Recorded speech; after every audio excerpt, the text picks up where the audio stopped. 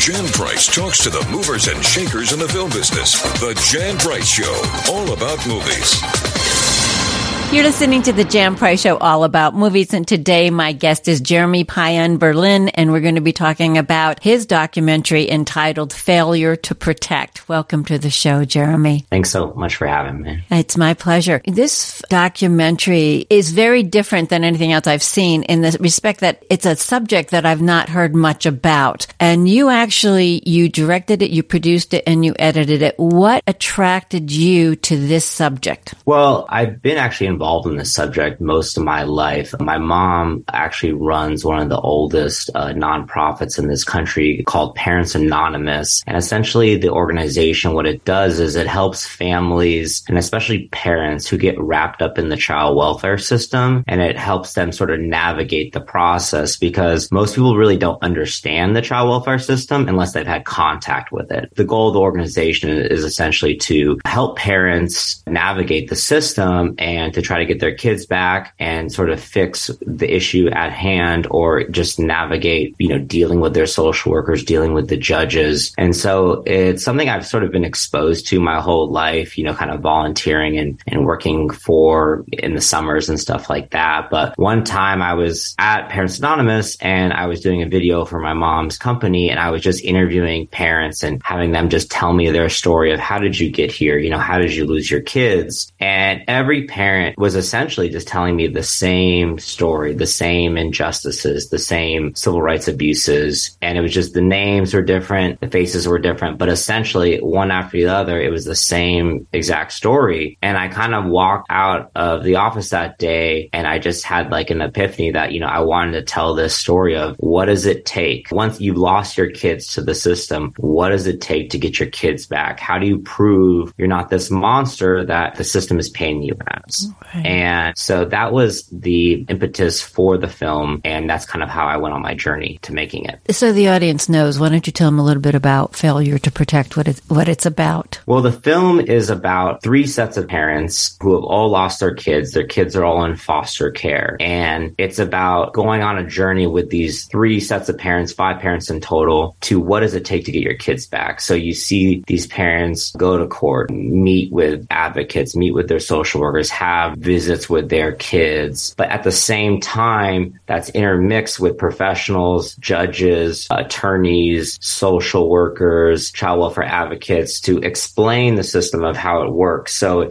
it's really a juxtaposition of how the system is supposed to work and then what are the realities on the ground for these families in day to day, because there's a real dissidence between what's supposed to happen and what's actually happening. So it was important for me to have that emotional side of it, to connect with these families, to feel their problems, but also understand like the greater context for what these problems are so the audience could really understand it. And so that was really key in the film. And at the end of the film, some get their kids back and some don't. So that's essentially it in a nutshell. How did you choose the subjects in this film, the 3 families? I chose them. It takes a lot of bravery, first of all, for families to step up and to open themselves up to, being interviewed on camera, especially while they're in the process of trying to get their kids back, because there's a lot of stress, right? A lot of pressure. A lot of people just don't even want to talk to you because they're just so scared, about what might happen or what repercussions might happen. So I met Rosa, one of the parents, through an actual Parents Anonymous meeting, and I just found her to be very interesting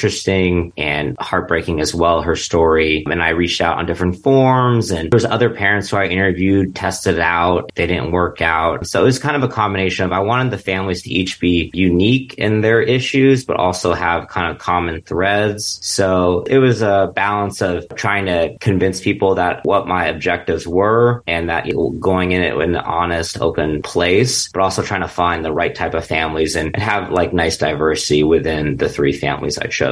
How did they feel about being filmed and having their story shared? I mean, I think they're happy. I think they wanted it because the thing is, this system really puts down parents and it really doesn't give them a voice. And that was why it was really key for me to tell this film from the parents' perspective. It's not that the kids don't matter. It's not that the other people don't matter in it. It's just that their voices are heard, and parents' voices in this system are squashed and put aside and not listened to. So that was really the key for me, is to tell it from the parents' perspective so that their voices could be heard. So the parents were quite happy. I mean, it's the process. You got to build trust with people. You got to talk to them a lot. You got to break bread with them. And then you just record it. And people, will forget the camera's on. But I think they were happy about it because they wanted their voices heard. They wanted someone to listen to them, especially in a time when they felt like no one was listening to them. It's we hear so much about children obviously being taken away from their parents because they've been abused, etc. Mm-hmm. But we don't hear much about the other side of the story. And that's why this is so important to have people discover and hear more about it, because we have these preconceived notions about the parents. And it's interesting, the couple, now you're going to have to tell me everybody's names, but... which couple? Is the lesbian couple Anna and Retta? Or no, the white couple. Yeah, Rich and Ernst. And actually, if you don't mind, can I say one point to what you just said? Because I think that's really important. Like all the news media that you've heard in the LA Times or any other documentaries that have ever been made, they're all essentially the same story you hear. It's all parents, horrible abuse, social workers should have stepped in sooner and did not step in soon enough, right? And that's essentially the only story you'll ever hear when you hear about child welfare. And I think the reason why you hear that is that's more salacious, that's more, enticing. But the truth is those cases do exist, but those are like the minority of the cases that exist. The majority of the cases that exist are low income Black and brown families who have no resources, who have made some sort of mistake. But what they need is they need help. They need resources. They need, mental health. They need classes. What they don't need is their kids being stripped away from them, cause them a bunch of trauma. And then maybe 1 to 2 years later down the line, you get your kids back. So that was why it was important to tell more of the nuanced, real stories that are happening day to day with people that I felt was really important for this story to be told. I agree. Definitely agree. And you make that point in the film. There were so many things that were surprising that the social workers didn't think it was a bad thing to lie. Let's talk about that. I mean, that was shocking. And not to throw any, the social workers under the bus or anything like that, but it seems to be rather prevalent. Yeah. I mean, the abuses that you find within the social work community is very analogous to law enforcement, right? And the reason why the film is called Failure to Protect is because there's a clause in the child welfare system code where essentially is if a parent fails to protect their child, then you can remove that child. Well, that's kind of a very vague, broad term, right? And that gives social workers a lot of flexibility to remove a child. It's almost like I always compare it to resisting arrest from police. That charge can get slapped on anybody just from moving their shoulder, right? Or something like that. So it's the same thing with the failure to protect term is it gives them too much power, and their stick isn't a gun. Their stick is the ability to take your kids back and to hold that over you, unfortunately. And unfortunately, sometimes kids will say things and they might not always be true. Doesn't mean we shouldn't listen to them, but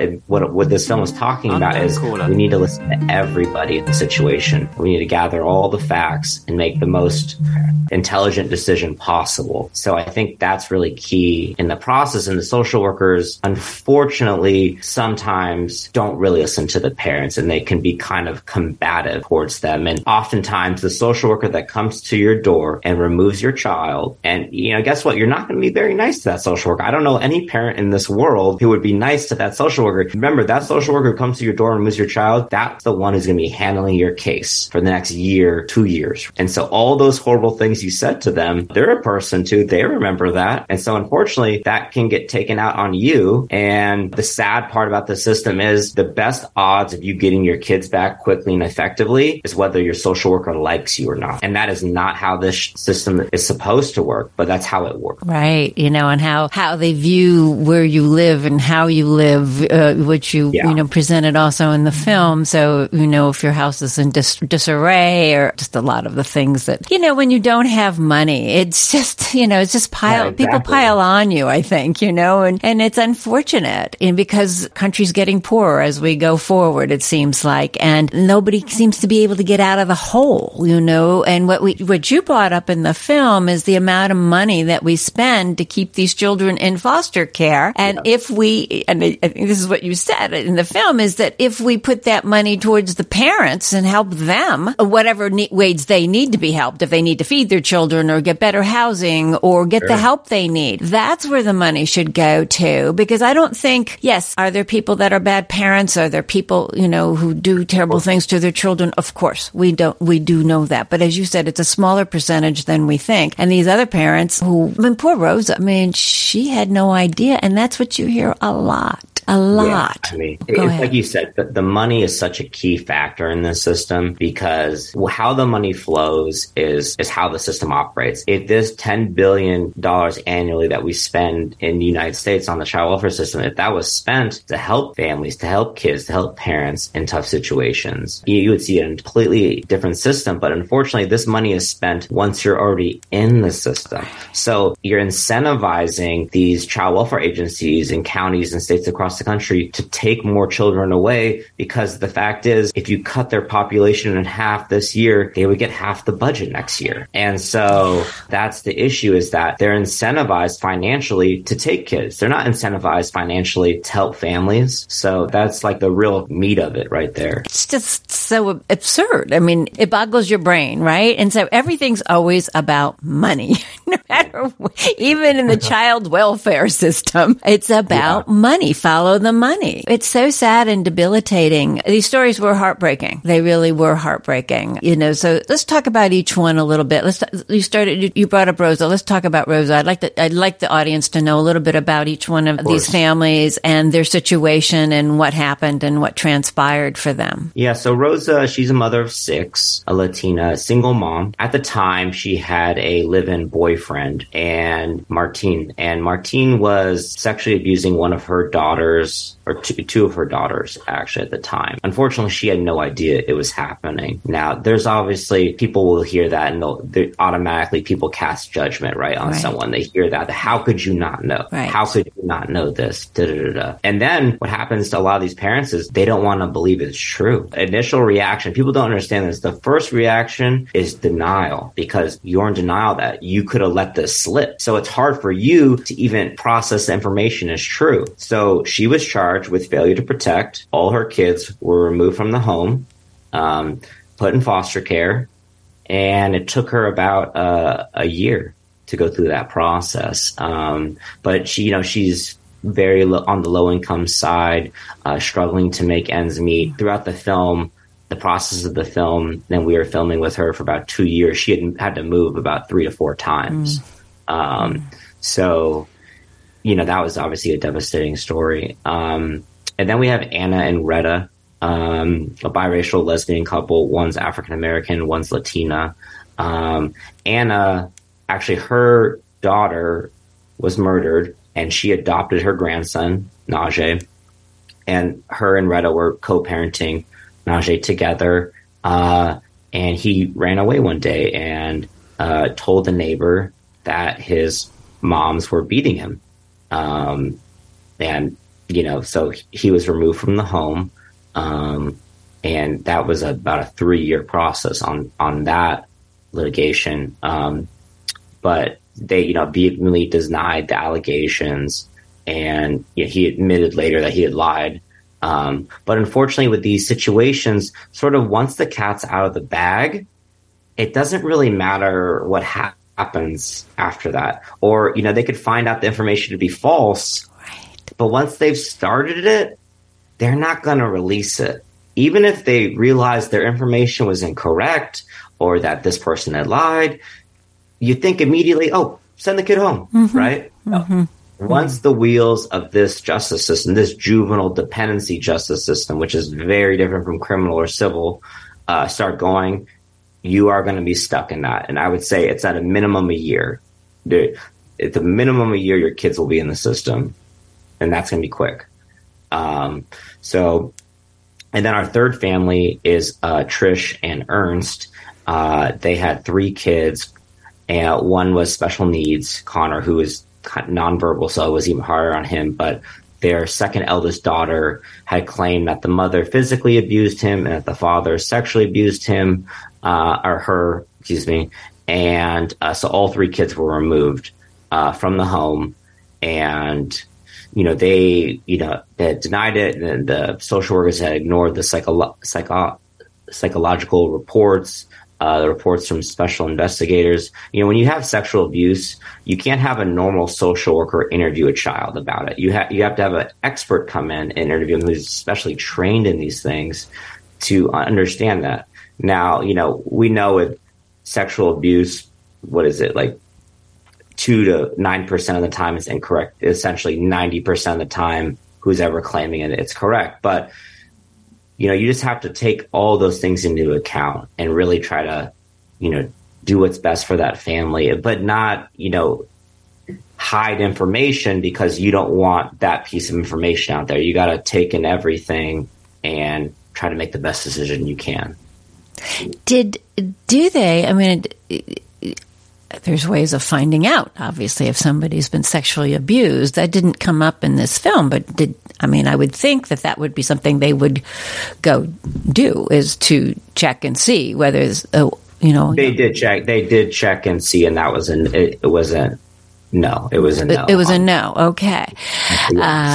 Maybe I missed that part then. That wasn't in there because that was even more nuanced. Okay. All right. So I didn't miss it then.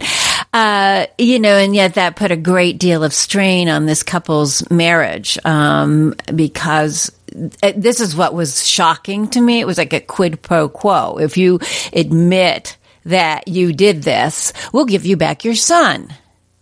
Admit that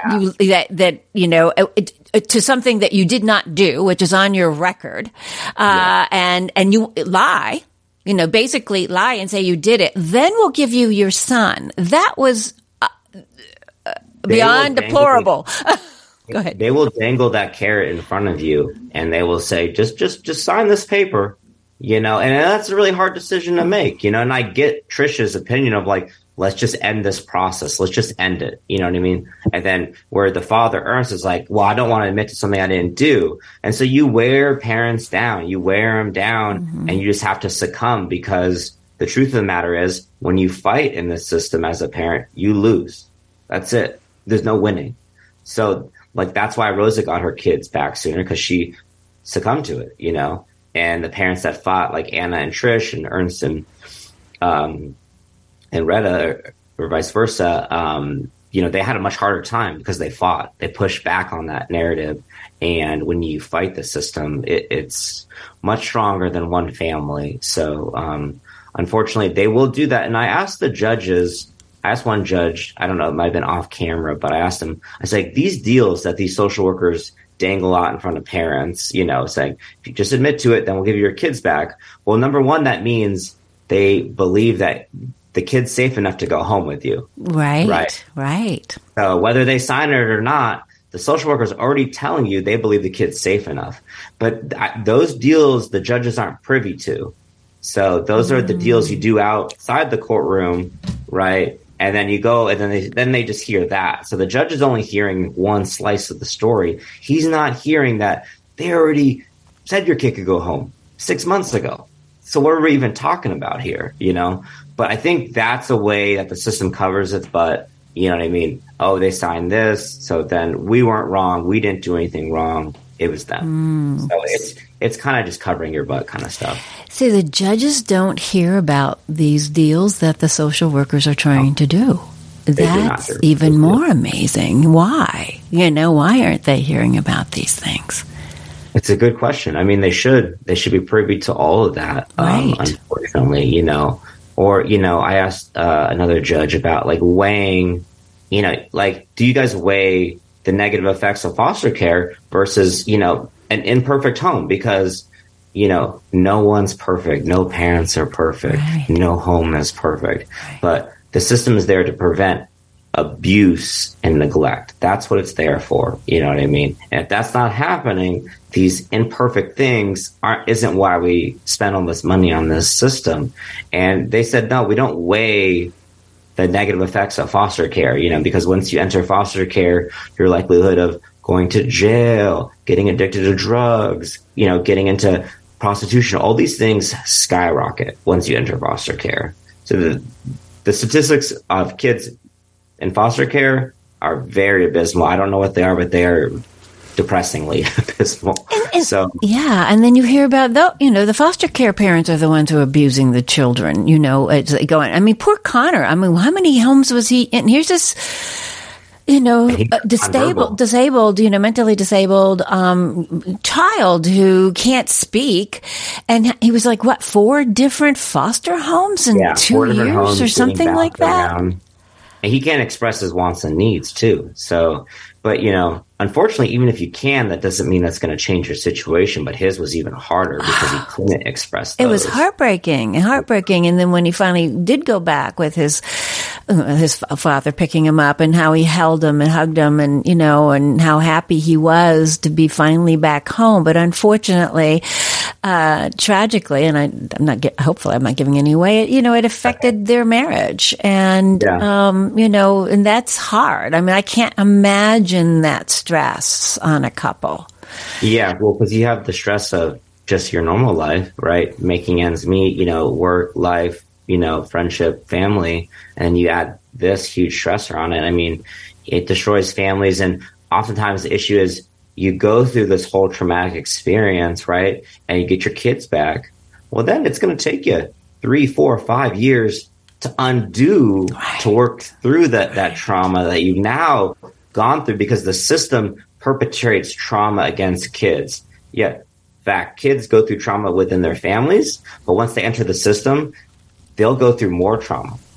And then if you get them back, then you got to deal with that trauma on top of that one. So it's unfortunately not a good cycle. It's not a good cycle. And you wonder about these children who probably, I don't know, they're lying for whatever reason. And that's kind of highlighted there too. If you don't like your parents when you're a teenager, who does, right? Generally speaking, if I could add new parents, we might have traded them in. But that doesn't mean that this is a good way to do it. And I wonder if those children regret once they're in the system. But it didn't seem like that for some of them, which was unfortunate. I mean, some of them, it's hard to know. Yeah. I think one of my best friends growing up was a foster care kid. And, he left at 17 and just emancipated himself because he didn't like it, So I think it really just depends. Like, nothing's all black and white. Nothing's all like, these people are bad and these people are good and these are the lines. Nothing's like that.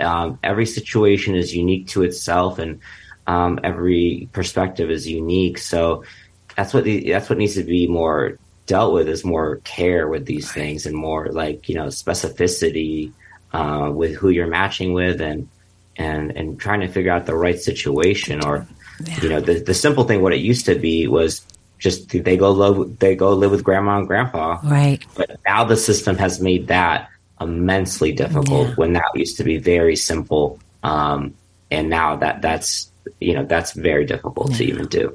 Well, Jeremy, where can people see Failure to Protect? Well, it will be available on Amazon and on-demand platforms on October 17th. You can rent or purchase it. So it will be digitally available and be coming to more platforms later down the line, but it will be available on those. So please check it out. Yes, it's a very impactful documentary, and one I think everybody should see, because it definitely opens your eyes to, once again, the system, and how we can protect our children. So thank you, Jeremy, for being on the show, and thank you for doing this wonderful documentary. I appreciate it. You're welcome. Have a wonderful day. Okay, you too. To all my wonderful, loyal listeners, your love of film allows me to do what I do. If you want to support me, the best way to do that is to hit the subscribe button on the iHeart Podcast Network, Apple Podcast, Google Podcasts, Spotify, or wherever you listen to your favorite podcast. And of course, on YouTube. Subscribing matters. If you are feeling really compelled, I want to hear from you. Have a burning question, comment, or review? Drop me an email at thejanpriceshow.com. Thank you for listening. Jan Price talks to the movers and shakers in the film business. The Jan Price Show, all about movies.